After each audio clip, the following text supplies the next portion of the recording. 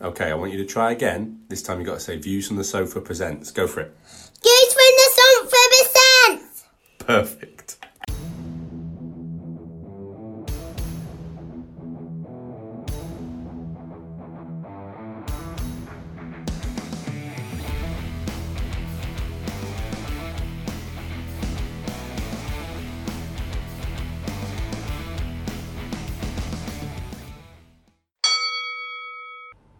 So, Dave, when we started this podcast, we said we were only going to do it for pay-per-views, but actually, there's far too much to talk about from the Dillian Whyte fight, so we thought we'd have a nice little bonus pod as a second episode, as you do. So, we've been at the pub now for a whole pint, and we haven't talked about the boxing, just so we can make sure we capture all this gold for the podcast. So, tell me, what did you think about the Dillian Whyte fight?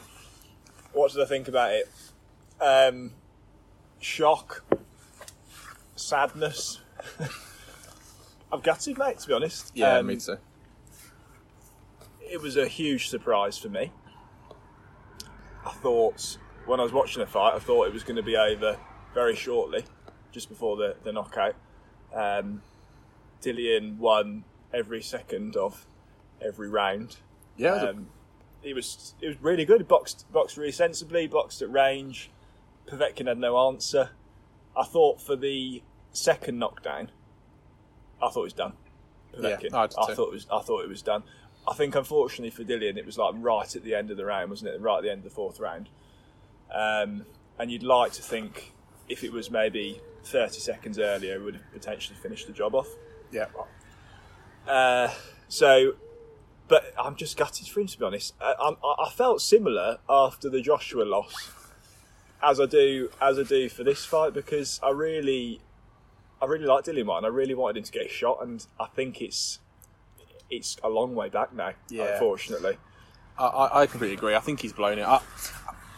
It's a mixed emotions, right? Because I'm absolutely gutted for Dillian Whyte, and I can't believe what we saw. Like you say, I thought after the fourth round it was going to be over in a minute, and it was, but just not the way I expected. And that punch was an absolute sickener. Yeah. And I think I looked at it and was going... it took me a few minutes to kind of get... certainly a few seconds to get my head around the punch. Like, I was waiting for him to get up. Yeah, it just wasn't happening. Oh, right, it's over. And I still haven't... It was a state of shock. So that's a real, real dampener on the evening. But then on the flip side of it, I thought, God, isn't it good to have that in boxing? That that fights can 100%, change 100%. on a knife edge, like Alexander Povetkin, me and you. I mean, admittedly, it was a poor start to our predictions where we got both fights completely wrong.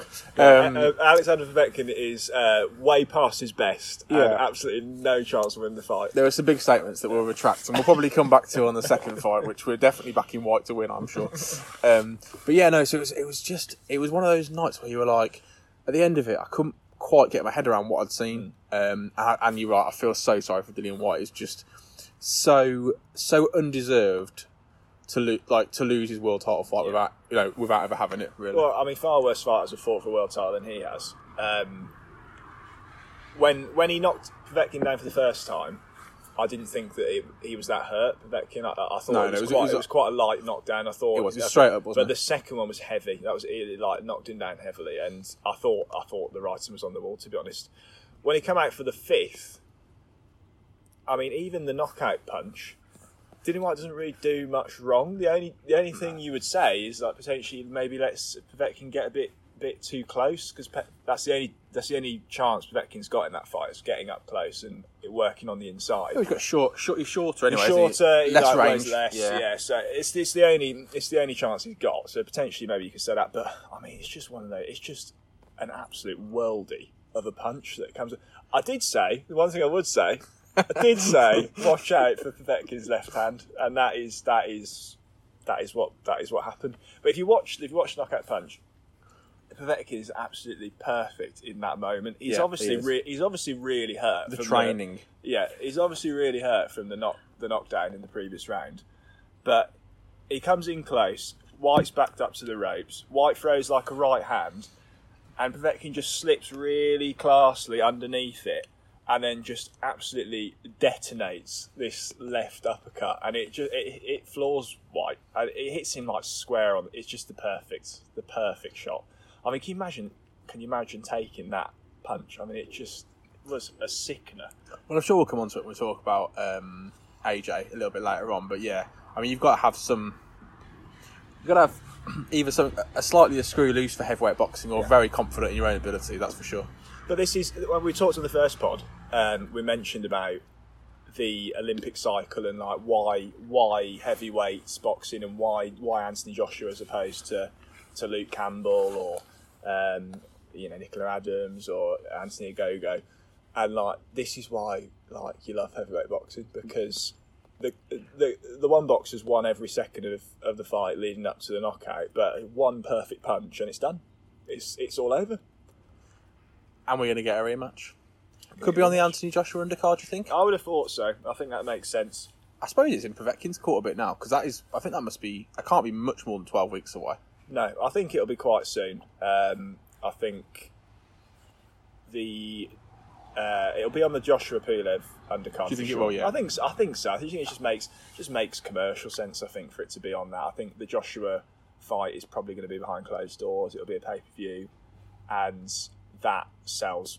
That's going to help sell that fight massively. Yeah, and the flip of that is, I think you're really going to. Well, I don't think you are going to struggle, because people like you and I will probably buy it. But if you're putting Dillian White on 2 weeks before or 2 weeks after the Anthony Joshua fight, you've got to think. Yeah. You've got to think he's starting to take the.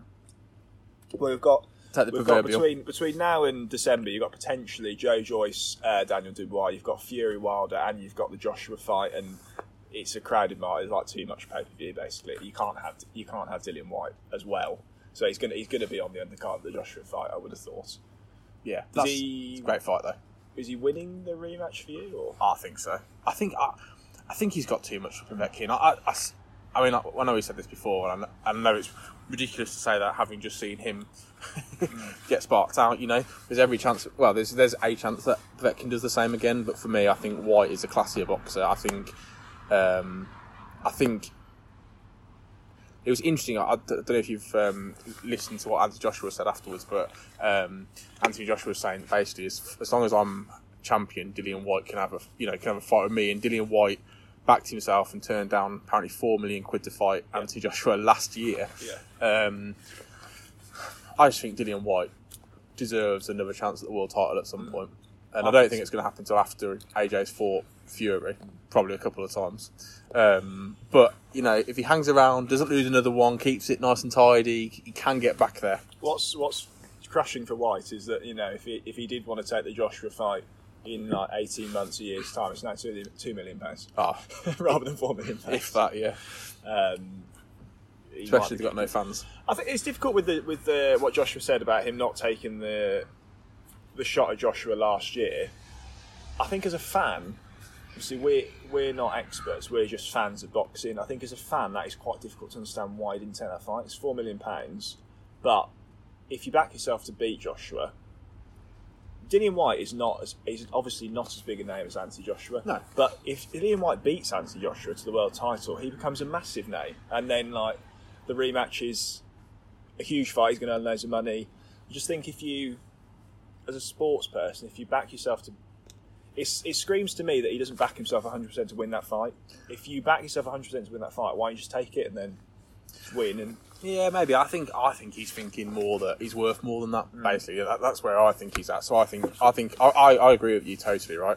Because you're going to get the money after you beat AJ. Yeah. But I guess the issue is if you don't beat AJ, so he could build himself up to the point where he's worth a lot more than that. Yeah. So what did Andy Ruiz get for the rematch? I dread to think. A lot.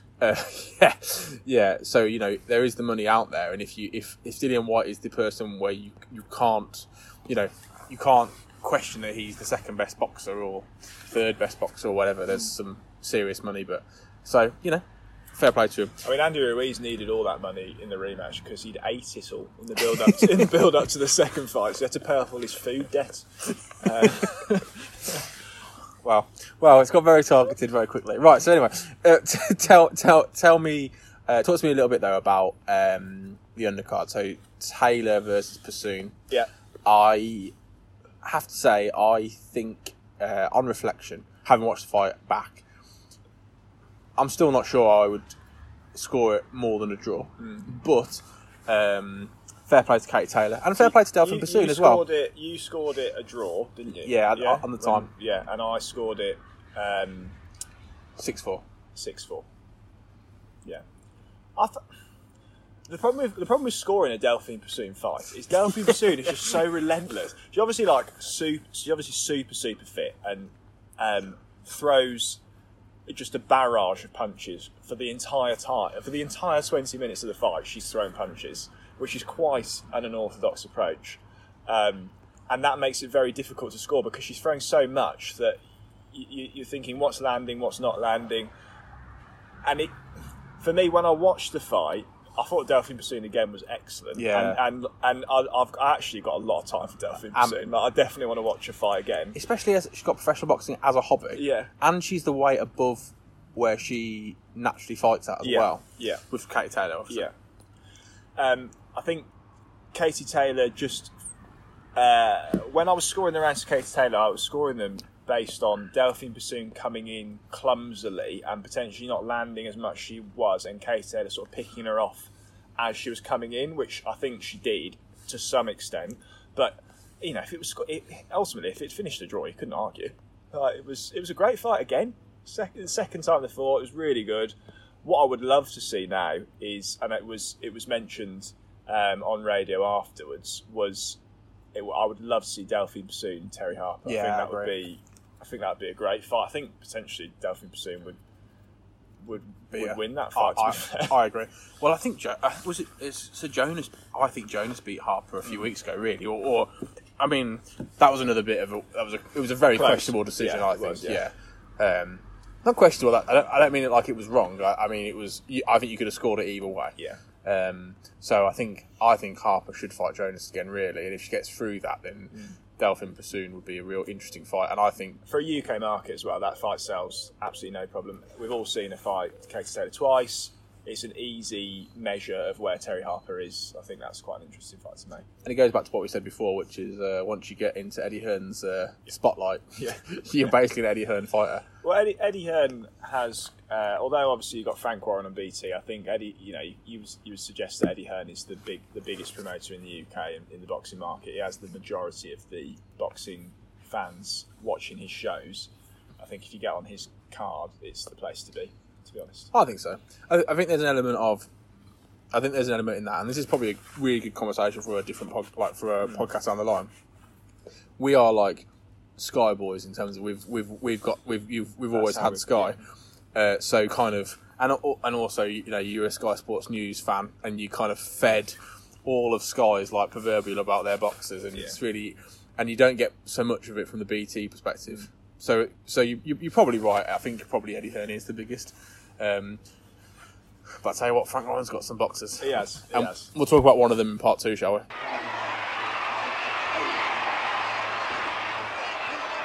That Movie List podcast does exactly what the title suggests. Counts down unusual, bizarre, unique, and best yet, listener-suggested lists. Which movie franchise should be a Lego toy? Who is the best movie Dave? And as one listener requested, which is the best movie featuring an exoskeleton? For these lists, and a host more, find and subscribe to That Movie List podcast wherever you get your podcasts.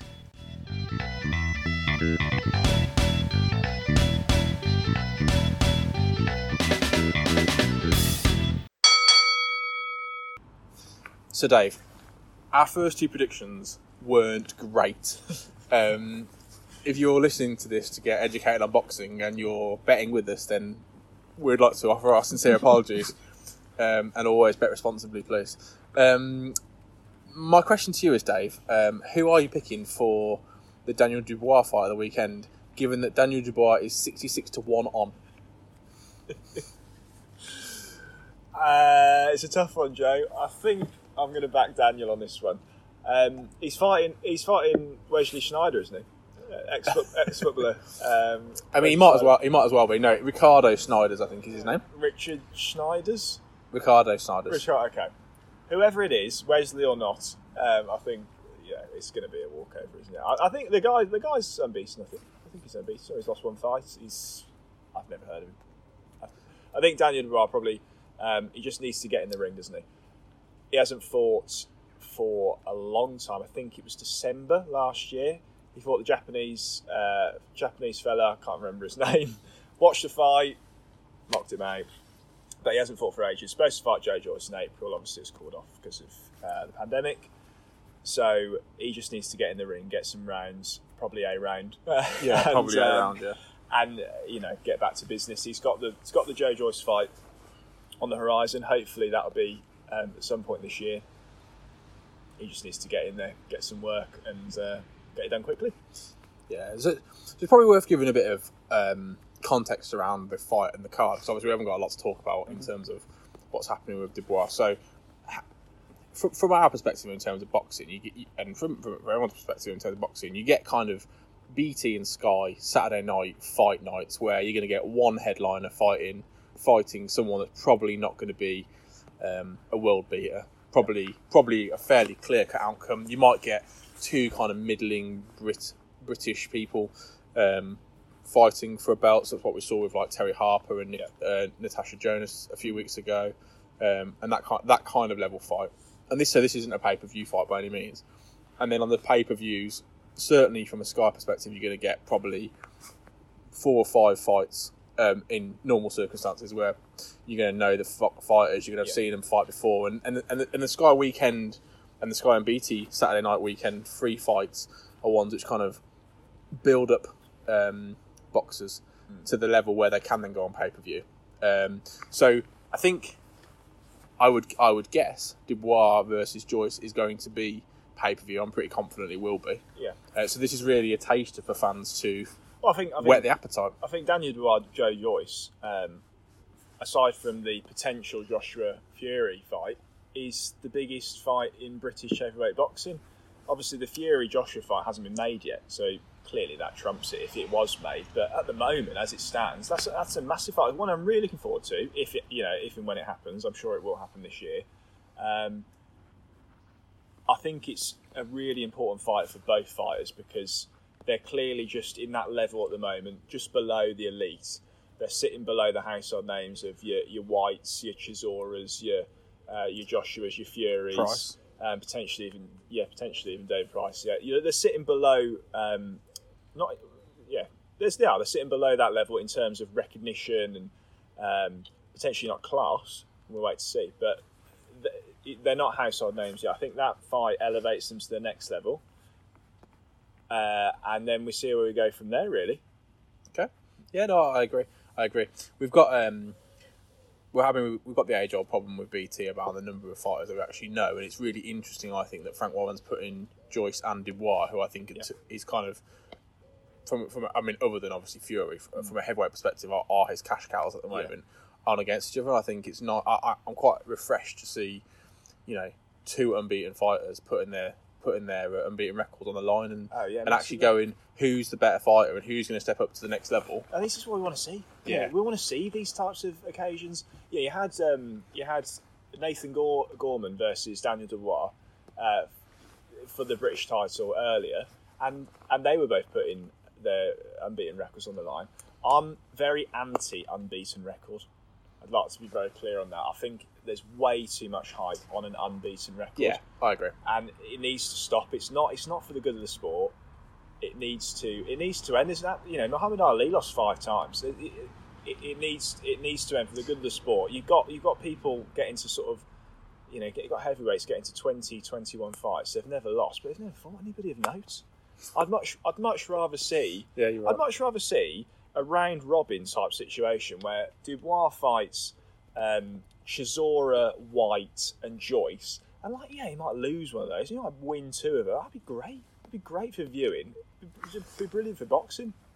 2 things to that. I feel like you've just named the competition that was on 2 years ago. What was that called? The Super 8s. The World Boxing Super Series. The World Boxing Super Series. Yes. That was brilliant. That was brilliant. The World Boxing Super Series, brilliant. You've got the World Boxing Super Series. You've got the bantamweight division, right? You're getting the semi-finals. You've got Naoya Inoue from Japan, who's an absolute monster, versus Nonito Donaire, and Zolani Tete versus Emmanuel Rodriguez. Absolutely unbelievable. It's like the best 4 bantamweights in the world fighting each other, and then you get a fight of the year from the Ring magazine 2019 because it's the best fighters against the best fighters. Niue versus Donaire in Japan on like a Thursday night, absolutely random fight that I managed to find on Sky Sports. It's absolutely unbelievable. Like, I'm all for it. I'm all for it as well. I'm just giggling about whether I just love the idea of our podcast producer trying to, if we'd have done this if we'd have done a podcast about those semi-finals, him just trying to write out the the synopsis with those spellings of some of those names. Don't quote the pronunciation, but you know, I'll maybe Google that. But that sort of idea, that's the reason that UFC is doing so well, is because UFC is governed by the UFC and nobody else, and therefore all the best fight all the best. And boxing gets diluted because they've got like the four belts, and you've got, we don't want to fight, can't make this fight because it's not fight. He's aligned to this broadcaster and we're fighting for this belt. Good example of this is the Fury Joshua fight. Okay. Yep. So the talk of Fury vacating the WBC belt next year because he doesn't want to fight Dillian Whyte. He'd rather fight, or Alexander Povetkin for that matter. He would rather fight Anthony Joshua. Amazing. I couldn't care less if the WBC belt is on the line. I couldn't care less for the Anthony Joshua Fury fight. No, everybody knows right. There doesn't need to be any belts on the line in that fight. Everybody knows that fight is for the best heavyweight in the world, and that those sorts of things need to happen more often. But the point around we made this last time, I think, about Fury being the lineal heavyweight champion, is just, it's all about marketing. It's the same with the undefeated records. So I did say there was 2 points. The first point I've already mentioned. The second point was, the undefeated record is 100% just a marketing thing. And the good news is for listeners is that we'll be talking about the early stages of Anthony Joshua's undefeated record in part 3. So before we do get on to part 3, though, just let me ask you a question. Where are you putting Daniel Dubois in the list of UK heavyweights at the moment? Or do you want to just give us your top few? Yeah, I think he's really exciting. I think he's definitely going to be on the world title scene at some point. I think the pandemic's obviously delayed that. I think if he can keep his undefeated record. Yeah, well, yeah, so that's vital. I think without the pandemic, potentially he was maybe in the mix late next year. I think that's now going to be delayed even further because we've got the Joshua Fury fights hopefully to happen next year. Where do I put him? It remains to be seen. I think I don't think you can judge him yet from his resume in terms of who he's fought. The Joyce fight would be a really good gauge for me. I think he should beat Joe Joyce. Yeah. For me, I think he's the better fighter. So I would expect him to win that fight. But it's a significant step up from what he's fought so far. So that would be a good indicator. If I was to put him in the mix right now, well, I'd have Fury and Joshua, obviously the top two. Yep. Quite clearly. And which way are you going on that? Just for devil's advocate. Well, I said to you the other day that I think Joshua will beat Fury in the first fight, which I think is an unpopular opinion. Yeah, no. And potentially this is a conversation for future pods. Just wanted to be really clear on your top few. Because I'm anti unbeaten records, I'm going to put Anthony Joshua as number 1, and Tyson Fury as number 2. I mean, it's obviously very close. Number 3, I'm still putting Dillian Whyte at number 3, and then after that, you could make an argument for Daniel Dubois at number 4, potentially. You might put old Derek in there, maybe. Yep. Derek Chisora, Daniel Dubois is a exciting fight potentially to happen. Yeah, I'd put him happily at 4th, maybe 5th behind Derek, but he's in that sort of category for me. Yeah. I can only fault you on a few minor points there. So Tyson Fury is the best heavyweight in Britain. Anthony Joshua's second, and that is a big statement for me because I'm a massive Anthony Joshua fan. But I mean, I think realistically, Tyson Fury is showing his class at the moment. And then you got Tyson Fury, then you got Anthony Joshua. I think what you said about the rest of it is absolutely right. So for me, I've got no time for Joe Joyce. I think he's really, really average, which is quite a statement, but I think he is. I think Dubois beats him, and I think Dubois then moves on to the next level, and I think he also probably beats Chisora in a year's time, 6 months, a year's time. I don't think he'll fight him straight after Joyce, but I think he does.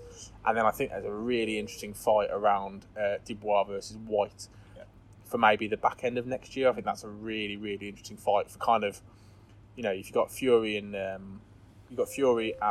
Joshua fighting, who's next? It's exciting though for British heavyweights. Yeah, isn't it? The British heavyweight title is a big belt now.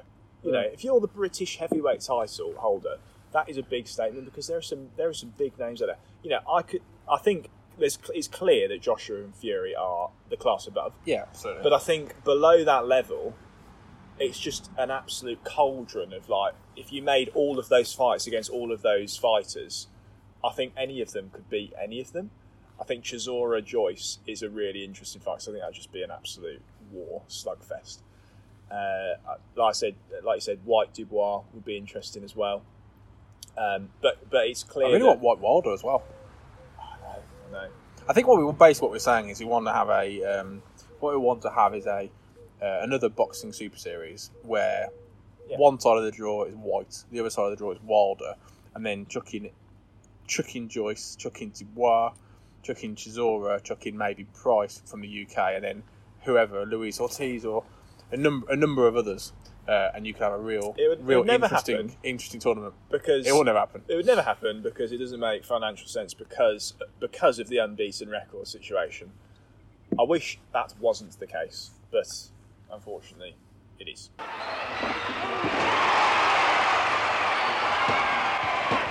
Hey guys, this is WWE NXT superstar Dominik Dijakovic, and I want to give a shout out to the Wrestling Predict Cast. And this amazing podcast picks the winners of pay-per-view matches and sees how the outcomes turn out. I think it's an awesome podcast, and you should definitely tune in. Be sure to feast your ears on the Wrestling Predict Cast. So, Dave, you've told us that undefeated records are pointless and only for the purposes of marketing. So, let's talk about how Anthony Joshua got his undefeated record with Fight 2 against a game Paul Butlin. I hear you've been corresponding with Paul directly. I have, yeah. So, tried to get our first special guest for the podcast. Contacted Paul, stalked him on Facebook. Found out that he's a bailiff right now. Retired, and he's a bailiff. Contacted Paul on Facebook, and I said, "Can we give you a call and chat to you about the time you fought Anthony Joshua, your preparation for the fight, etc." And he said, he replied. I was quite surprised. I was quite surprised, to be fair. He replied. He said, "Yeah, it's absolutely no problem, mate. Not a problem at all." Messaged him again. Is that what he said? That's quite a detailed message. He said, I'll get that. He said, "Okay, mate. Yes, no worries, mate. Couple of thumbs up emojis." So, ringing endorsement from my end. I was like, yeah, that's brilliant. Paul's probably thinking, I've not heard of From the Canvas podcast. That must be, that sounds quite exciting. Yeah, quite exciting. I'll go and Google that. He's obviously gone and downloaded the podcast, and after that decided that perhaps he doesn't want to get involved. Because I've messaged him since twice in the week to no avail, unfortunately. I would have met his fee as long as the fee was less than £10.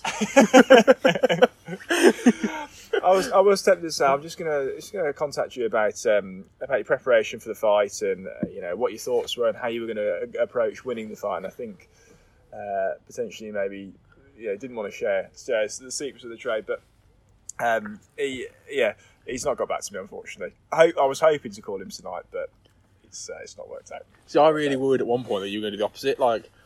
So I listened. Obviously, we watched the fight back, the second fight that Joshua had, and we'll come on to Joshua in a minute. But when I found out that he was from Melton Mowbray, I thought, that's a relief. Because I thought, Blumenek, if he's from Birmingham, there's a good chance I'm going to turn up at the pub today, and Dave's going to be sat next to some burly bloke, going, you need to buy me and you a pint and him 3 pints. Joe, this is Paul. I'm like, that's not what I expected. Yeah, unfortunately not. I was hoping to get a little telephone interview with him. But it didn't work out, unfortunately. I'm going to try future pods. I'm going to keep trying. Ever hopeful. I think the next guy I've got to contact is some Czech guy. Yeah, I think it is. Might be difficult, but we'll see how we get on. The only other thing I've got to say, just on that point, before we talk about the fight, is I was reading Anthony Joshua's Wikipedia today just to make sure, because what I don't want to do is turn up and me and you start talking about the fights and maybe talking about the third fight and you talk about the second, because I can definitely see that happening. one of the Views from the Sofa's other podcast is the Movie List podcast, and that is an excellent podcast. People should definitely listen to it. But there is multiple times where Dave and Ben, who are the two co-hosts, interpret the list very differently, and I worry that we could absolutely do that with the fights that we watch. So anyway, I was reading through Wikipedia, and I read the first fight, and then read the second fight. Like, Paul Butlin, great, I've definitely got that confirmed. And I thought, oh, don't read any more because you'll spoil it. And I thought, well. Spoiler alert. Pretty sure I know. I mean, I'm pretty sure I know what happens. He probably wins. So, let's talk about Paul Butlin as Anthony Joshua's second opponent. So 33 fights. Yep. 19 losses. Yep.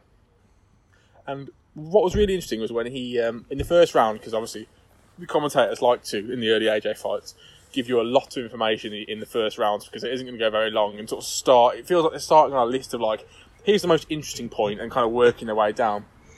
And with Paul Butlin, they talked about all the people that he'd fought, and it was, honestly, they were talking about it for like, I don't know, like probably 20 seconds, and then named Derek Chisora, who fought twice, and I was thinking, this guy's good. Yeah. And then it kind of summarised the kind of level that AJ was fighting at that point when they said, but of course he's lost all of those fights. Yeah. So he's fought this guy that fought for a European title, and he's fought this guy that eventually fought for a world title, he's fought Del Boy twice, and you're like, okay, brilliant. But he's lost all those fights. Right, so he's not looking good coming in against the Olympic gold medalist. I think Paul Butlin is the perfect fight for Anthony Joshua at his early stage of his career. Seasoned pro, he's had 30 odd fights or whatever. Won a fair number. He's not coming in with 2 wins and 30 losses. He's coming in with 14, 13 wins and 19 losses or whatever. He's a perfect fight, isn't he? Yeah. He apparently should have been the first fight, so he was asked to fight him for the first fight. And he turned it down, and then this fight was 3 weeks later, and he accepted. So I'm not sure what happened in the interim. This guy I could probably knock out. Oh, might be more of a challenge than I thought. Paul Butlin gives it the big one in the build up to the fight as well. He says, "Oh, Anthony Joshua's slow on his feet. Gonna really expose him." I think it was a big ask to do that. It's another classic one where Anthony Joshua and his opponent were 2 pounds different, I believe, going into the fight. Yet again, very different body shape and mass. Like it was quite significantly different. I mean, before we slag off Paul Butlin too much, let's be clear. You and I have never boxed, and fair play to him. He's had 33 professional fights, and a lot of hard work has probably gone into that. Yeah, and I'm speaking on behalf of Anthony Joshua, not on behalf of myself. I don't want to. I mean, Paul Butlin, you can improve your record if you want to have a fight, because I will forfeit.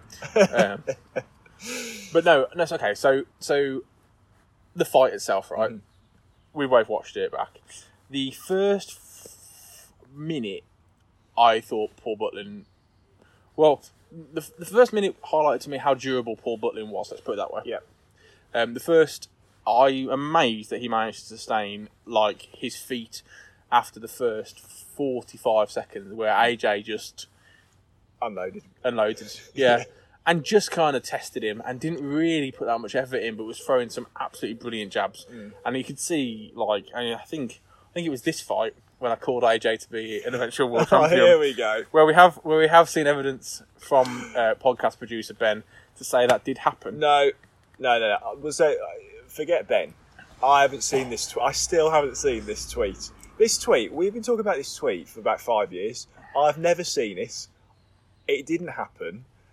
I'm convinced that there's no evidence, mate. I've never seen. The good news is that for podcasts going forward, I can say that happened in the past now, so all good. Anyway, yeah. So the first 45 seconds, Paul Butlin, unbelievably durable.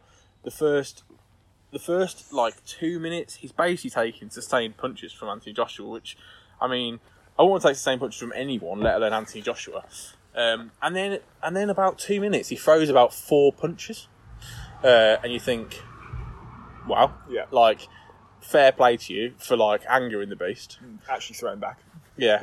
Funny story. I couldn't remember how long this fight went. I couldn't remember if it was a 2 or 3 round or whatever. So anyway, I watched the first round, pause it so I can go and make my daughter her like pudding and then come back to it. And I needn't have bothered really because the fight was over almost immediately in the second round with a sort of almost like a left feint. He did catch him, I think, with the left, and then an absolutely destructive right. I think this is very different to the knockout for the Emmanuel Leo fight, for the first fight, where I think Joshua's clearly just too much for Emmanuel Leo, and he hits him with several punches, wears him down, and it's a heavy knockout, but there's not the show reel element to the knockout. Yeah. Whereas with this one, this is 100% a show reel knockout. You're quite right. He just feints, catches him with the left, and then the overhand right lands absolutely flush on like the brow, doesn't it? Like absolutely clean on like. But cuts him. Cuts him bad. Bad as well. And he gets up, to be fair. Yeah, he does. He gets. I mean, to be fair, he should have been. I think he was potentially almost stopped in the first round. Should have been done. He potentially was stopped in the first round. Did really well to get to the stall. Comes out for the second round. Obviously, AJ knows he's hurt him. He shows some really good boxing now. She's quite right. Just catches him with the left. Massive overhand right. And it's like flush on the eyebrow. It cuts him badly. He goes down.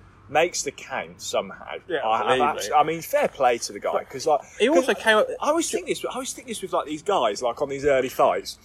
He's taken this flush shot to the face.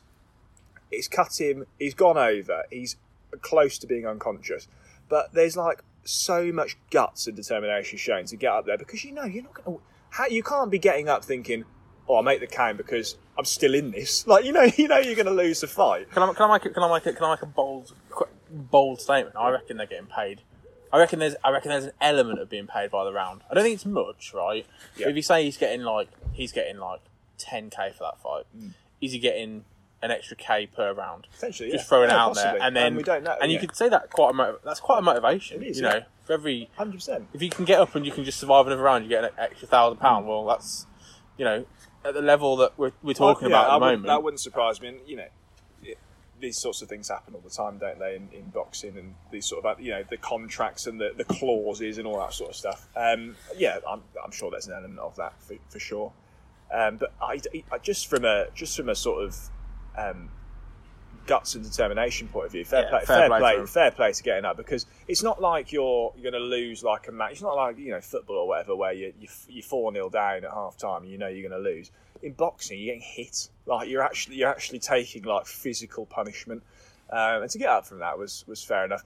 I think, to be honest, it should have been waved off anyway. Oh yeah, it should have been. I think when he got up, watch the footage back, right? He gets up. He's not right immediately when he stands up. So he stands up after 4 seconds, wobbles around a bit. Then when Howard Foster goes and checks the push down his gloves, push back up, obviously. Yeah. I think at that point he's okay, but 4 seconds earlier... Does he ask him to walk towards him? No, just push his gloves. Yeah.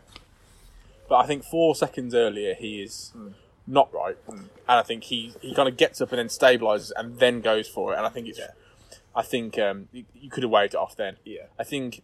So if we move on to the kind of the end of the fight, the wave off, there was an element of Anthony Joshua threw, I think, a right, and Paul Burton kind of ran away from it. Yeah, absolutely. Yeah.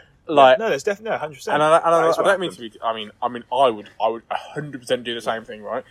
But I think he kind of ran away from it because he was just done. Yeah. And they threw the towel in. And the ref waved off at the same point, which makes you think probably they got the timing of that right. Yeah. Whether you needed to carry it on beyond the knockdown, I'm not sure. When it gets to the stage where the boxer is like turning away from the fight, then it's over, isn't it? It's running away. Yeah, forget going forward with it. It's done.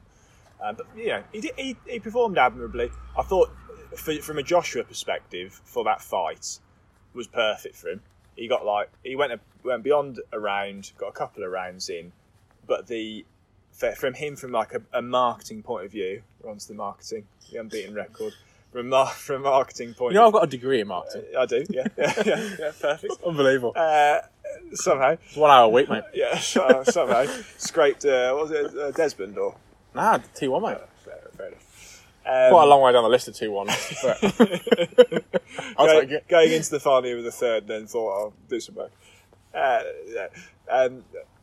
think from a marketing point of view for Joshua, is perfect because he gets to show real knockout. You know that right hand that cuts Paul Butlin. You know that's going to be shown on Sky Sports News next morning over and over and over again. Yeah. It's going to be shown the third fight over and over again. You just build up that persona of I'm invincible. I've got a massive right. I can knock anybody out. That sort of. It's all part of brand Joshua, isn't it? And it was perfect. Cool. So I'll finish with two thoughts. All right. The first one is, after the fight, Anthony Joshua goes on the mic and he's talking about his next fight, and he goes, "Well, I think I've got 2.5 weeks to prepare for the next guy." And it was 3 weeks from the fight to fight, but it was like he obviously gonna have like a day off and then go back and fight another one. You're like, fair, like that's quite a schedule because it was only a couple of weeks after the first one, wasn't it? Yeah. So he's obviously getting through them. They're just giving him a bit of no hopers, building up this this marketing record. Yeah, and to be fair to him, like, why not? You are putting your career on the line a little bit against Paul Butlin. Now you should be destroying him, but you just take an Alexander Povetkin punch when you're the.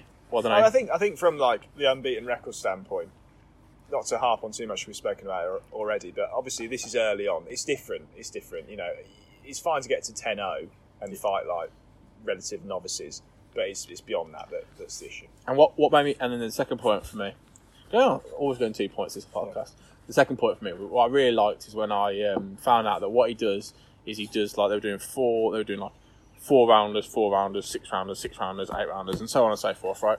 So he goes in, he fights 1.5 rounds with Paul Butlin, who is basically just for essentially a punching bag, a very durable and very impressive punching bag, but a punching bag. Then he goes back and he does the other 4.5 rounds that he's due with his trainers. So he goes and fights in fight conditions, someone swinging, go and have sparring and get yourself really, really fit. And you can see that he's just honing his skills, and actually the punch he threw against Paul Butlin and really like stepping it up. Even at this early stage, from a training perspective, but also from a brand perspective, Sky, Eddie Hearn, Rob McCracken, everybody knows Joshua is their golden ticket, and if we can get him through to British title, world title, we've got an absolute monster on our hands, and prove to be the case.